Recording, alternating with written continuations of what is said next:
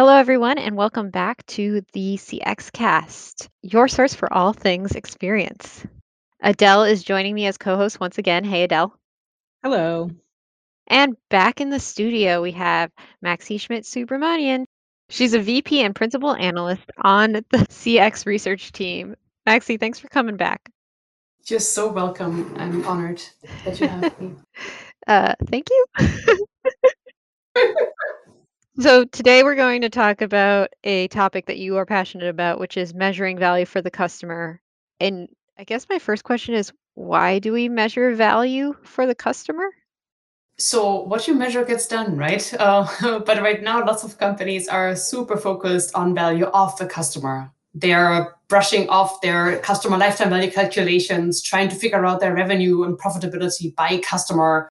And if they do that well, good for them. But if you really think about sustainability of a company, you cannot get value from your customers if you don't also provide them value in return. So in the long run, customers will only stay if they get value from doing business with you. And in order to make sure we can strive that balance, we need to get a lot better at measuring the value for customer part of that equation. So what is value for customer? Value for customer is the balance of what customers get versus what they give up when they do business with a company. And there is, I think, an important thing there. It's a perception of what that balance is, a perception what I get and perception what I give up. And it's about that getting up versus giving. In many cases, people think about money and the product. So I give you $100 and you give me lots of ice cream, right? That's what most people think about. But there's much more to that. Right, because once I have to wait in an hour-long line to get the ice cream, and then you don't have the form of payment, the value exchange has changed a little bit for me, no matter what the price is.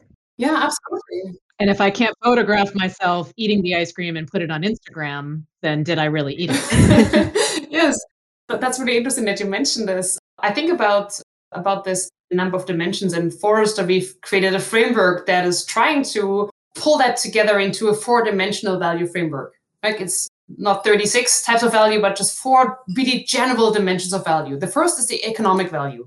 Is this ice cream fairly priced? If it's $100 for a very small scoop of ice cream, the economic value is low. The second is the functional value. Is that ice cream tasty? And does it cool my tongue while I eat it, right? These very, very simple things. So economic and functional. And that's what most people think about, right? But there's a third and a fourth dimension to this. The third dimension is the experiential value. Do I have a good chat with a person who gives me the ice cream at the stand? Does it look dirty, dingy, or clean and exciting and cool? Kind of that experiential value. And then the fourth one is the symbolic value. For example, is this ice cream made from local farmed milk, which makes me feel like I'm supporting a local community? Or is this actually the ice cream that all the stars eat? It makes me belong to that group of stars that eat that ice cream, and it's so cool to eat that, right? So this has something to do with my self-perception, but also the perception of me by others. So these four dimensions is economic value is about the money, functional value is does it do what it's supposed to do, experiential value is about the interactions, and symbolic value is about the meaning. When you think about these four dimensions, they really cover this give and get. So Angelina, to your point, right? I might be willing to spend $100 and 2 hours on an ice cream that only the stars eat, so I can feel like I'm also up there with whatever Ben Affleck. No, I think he's not up there anymore. But you know what I mean. So I'm up there with the other Instagram influencers that I so admire, and I'm willing to do that. I'm willing to give something to get that back, right? And no, it does not only apply to ice cream. It also applies to other experiences, and it applies to B2B as well, right? But there's this experiential and symbolic value that we often forget. Yeah, and you know where it comes up a lot with our clients is around insurance. Mm-hmm. When we're mapping journeys and we're talking about what's important in the journey, I hear about value a lot. So can we look at those journeys and measure that? Yes, you can absolutely. You could look at a journey, you could map the journey, and you can identify for important points in the journey what are the kind of value drivers that matter most. So the value drivers are a click down from value dimensions. In an insurance journey, for example, I once talked to a client who had a very exclusive insurance. You could only get in when you were invited, right? So, or there might be an insurance only for really wealthy people. At that point, when you have that step, you're creating a high symbolic value through that value driver of status or exclusivity. then later on in the journey, you might create functional value through paying out that insurance claim for the diamonds that you lost, right? When you look at that journey, you can see what kind of value drivers are important when in the journey. And then, of course, when you know that, you could also measure them. I feel like that's a good segue into how you measure value for customer. I use a little joke when I talk about this. I'll tell you. So, you know how Peter Drucker said, if you can't manage it, if you can't measure it? Yep. And then Maxi Schmidt says, you can't measure it if you can't understand it. So in order to manage it, you need to be able to measure it. In order to measure it, you need to be able to understand it. So anything to do with value for customer measurement needs to start in understanding, deeply understanding what value customers even want to get from an experience or from a relationship with a company. And that's the ultimate first step, right? If you don't do that, you'll not be able to measure that. The second step is then to find the right measurement instrument for the different value drivers. And the third one is to draw the conclusions and use these insights to improve. So that sounded very easy, but I'm sure it's not. Can we go through each of those steps in a little more detail? Yes, I think the hardest one is really the understanding what customers value. And that has a number of reasons. The first reason is that here, a typical customer experience person needs to partner really closely with people who have research experience, qualitative research experience. Because you can't figure this out through a survey.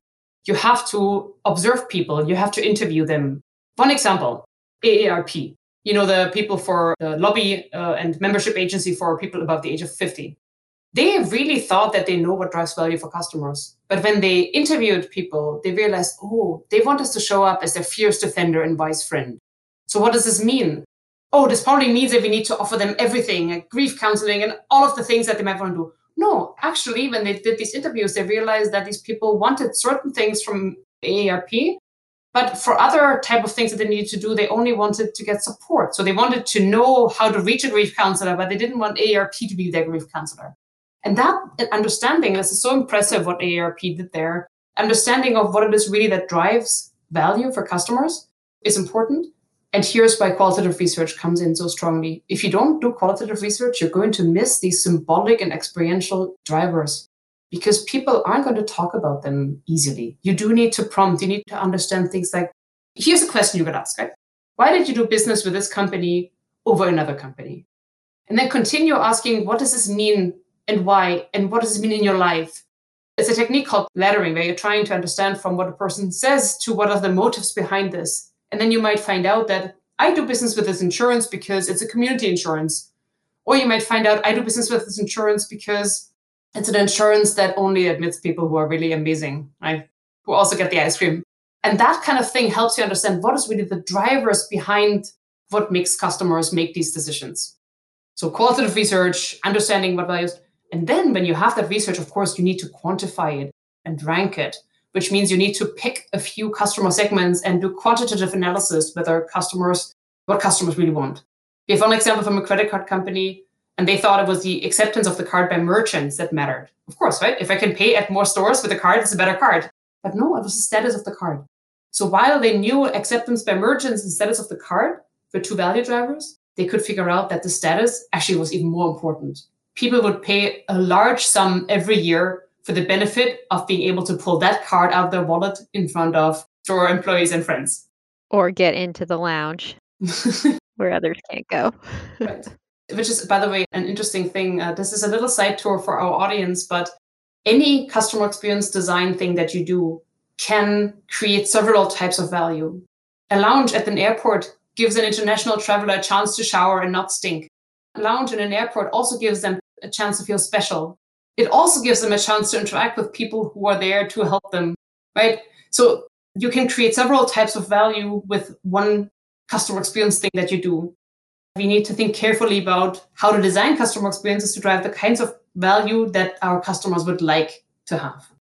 Right. It's easy to make assumptions that people only care about the status part of it when actually the functional part of it is maybe more important to some people. The shower, right? And that's the operative word, Adele. There are people that go to the lounge for the shower, and there are people who go to the lounge for the status, for being seen, to go down the elevator to the lounge area. And both things might play a role in many people's heads, but often one is more than the other. When you're doing this research, the most important thing is not to understand whether somebody is more into symbolic value versus functional value. That is interesting to know, but it's more important to know what drives symbolic value for them and what drives functional value. And so at that level deeper. So am I getting meaning from doing business with a company that's really environmentally friendly? Or am I getting meaning from doing business with a company that shows all my neighbors that I'm actually better than them, right? That level of detail we need in that qualitative research. And that level of detail, by the way, then gets you to the second stage, that measurement part, right? I mentioned earlier, that's the measurement. What we find often is that people think, oh, what's the right metrics? But if you found out what the value drivers are, the metrics kind of write themselves. And I know I say this as a person who's covered measurement for 8.5 years, but it's true. You have to believe me. If you know what the value driver is, the metric will become apparent. For example, if the value driver is I want to know whether I'm better than others, you can try to look for evidence that people feel better than others in their comments. Don't ask them in a survey because they're not going to admit that that's what it is, right? But you can look for this in comments or in reviews or in other places where people are unguarded about their ulterior cynical motives. When you're looking for functional value, you could look for usage data, right? So that's what I mean by these metrics kind of rank themselves. Yeah, I was imagining as people walk into the lounge, you do like a facial scan and see how smug they look or something like that about their ability to walk in. Right, or like me, how bewildered they look that I now belong in this amazing club of others. How did I make it here? Important thing when you think about these metrics is that you keep remembering that this is all about the perception. So you can find proxies for value. For example, I could find a proxy for functional value could be how I use a product. Proxy for the functional value that our podcast audience gets from this podcast might be the number of minutes they listen to it and the number of episodes that they listen to, right? And that is a good proxy. But the real measure of value would be to ask them whether this podcast has inspired them, whether this podcast has helped them make decisions, right? So we need to be quite careful with this balance of trying to find proxies that we can use because we're trying to avoid over-surveying people, while also understanding perceptions. So you might have to, in Germany, we say bite into the sour apple and do more perception kind of studies, but do them less frequently. So surveys, for example, for things that are not socially undesirable and text mining for things that might be socially undesirable. Cool. So do you know any companies that do this well? Yes, so there are some companies who seem to be quite aware of the idea that they need to deliver value for their customers. I spoke, for example, with Hesta. They are a company, a pension fund, kind of like a 401k for Americans or a pension fund for a global audience, specifically for people who are in nursing type professions. So lots of their members are women, right? And when they looked at value, they identified value drivers. So let's go through these 4 dimensions. First is economic value. So this is just about can you save money for retirement? And so the metrics they chose for that are the net investment returns and the fees. Second one, functional value, right? Do you feel confident that you've got it covered in retirement? Are you ready for retirement? For that, they created a survey around the confidence. Do you feel confident in your financial future? And they created a variable. It's called retirement readiness score, which compares whether whatever you've saved in retirement or whatever you will have saved in retirement is more or less than what the comfortable living standard is then. So that's functional value. For the experiential value, they specifically measure whether their interactions that customers have with them are effortless. So do customers feel that there's clarity and simplicity, right? And they measure satisfaction. And now lastly, for the symbolic dimension, they know that their customers really care. Their members care whether the Hesta does what's right for women, whether it supports women's rights in Australia, but they also care about sustainability, environmentally sustainable, right? So they measure. They use an existing brand survey, which asks whether its members believe that Hesta does what's right for women in Australia, for example, and they use that as a measure of symbolic value. I think this example kind of illustrates neatly that if you have these 4 dimensions and then you go down to a lot of the value drivers, them, you can define metrics against those. Just by describing those, I get the sense that they know more about their members than the average company does, just by walking through that exercise. Yes, and you know what I find really impressive? When you go to the annual report of Hesta, the first page is about the value they deliver to their customers and their community. So that, to me, that grounding your activities in that value that you want to provide for your customers is all they do. Like that's their annual report starts with that. So I think you're right, Angelina, that they're more in tune with that value. But that doesn't mean that others can't do the same. As we just talked about, there are a number of maybe not simple, but a number of clear steps that you can take to also find out what value you want to provide or what values your customers want to get from you, and then measure whether you do. You make it sound so easy, Maxi, but what do you actually do when you have all this data? That gets us back to how we started this conversation. Remember, we talked about the fact that you need to balance value off and for customer. And just picture in front of yourself like a matrix, an x-axis and a y-axis. And the diagonal from the bottom left to the top right is kind of a fair position where you have equal amount of value for and value of customer. And that's where you're trying to be in the long run. Because if you're not there, you're not sustainable. You're getting all kinds of value out of your customers, but they get very little value, which means they're going to leave you. Or you're creating a lot of value for your customer, maybe through discounts or through additional product functionality that they're not willing to either pay for it or put effort into it. And so that's not sustainable either. And knowing now what kind of value you provide, you can find yourself and other companies on that matrix and see where you are and whether in the long run you can actually drive towards that value for customer. Thank you so much, Maxi. This was such a treat. Yeah. You're welcome. Let me know if you want to chat more. Also, dear podcast audience, I'm, as you can hear, excited about the topic, or maybe you can't hear it, but I am excited about the topic. And love your efforts on measuring value for customer. I like how we brought it back to the ice cream by saying it was a treat. Oh, I got a lot of symbolic value in having this conversation with you, Max. Good one. Thanks, everyone, for tuning in. That was Maxi Schmidt covering value for customers and how to measure it. And we hope you will go out and do some great measurement once you understand what actually drives value for your customers. Thanks so much. Bye for now.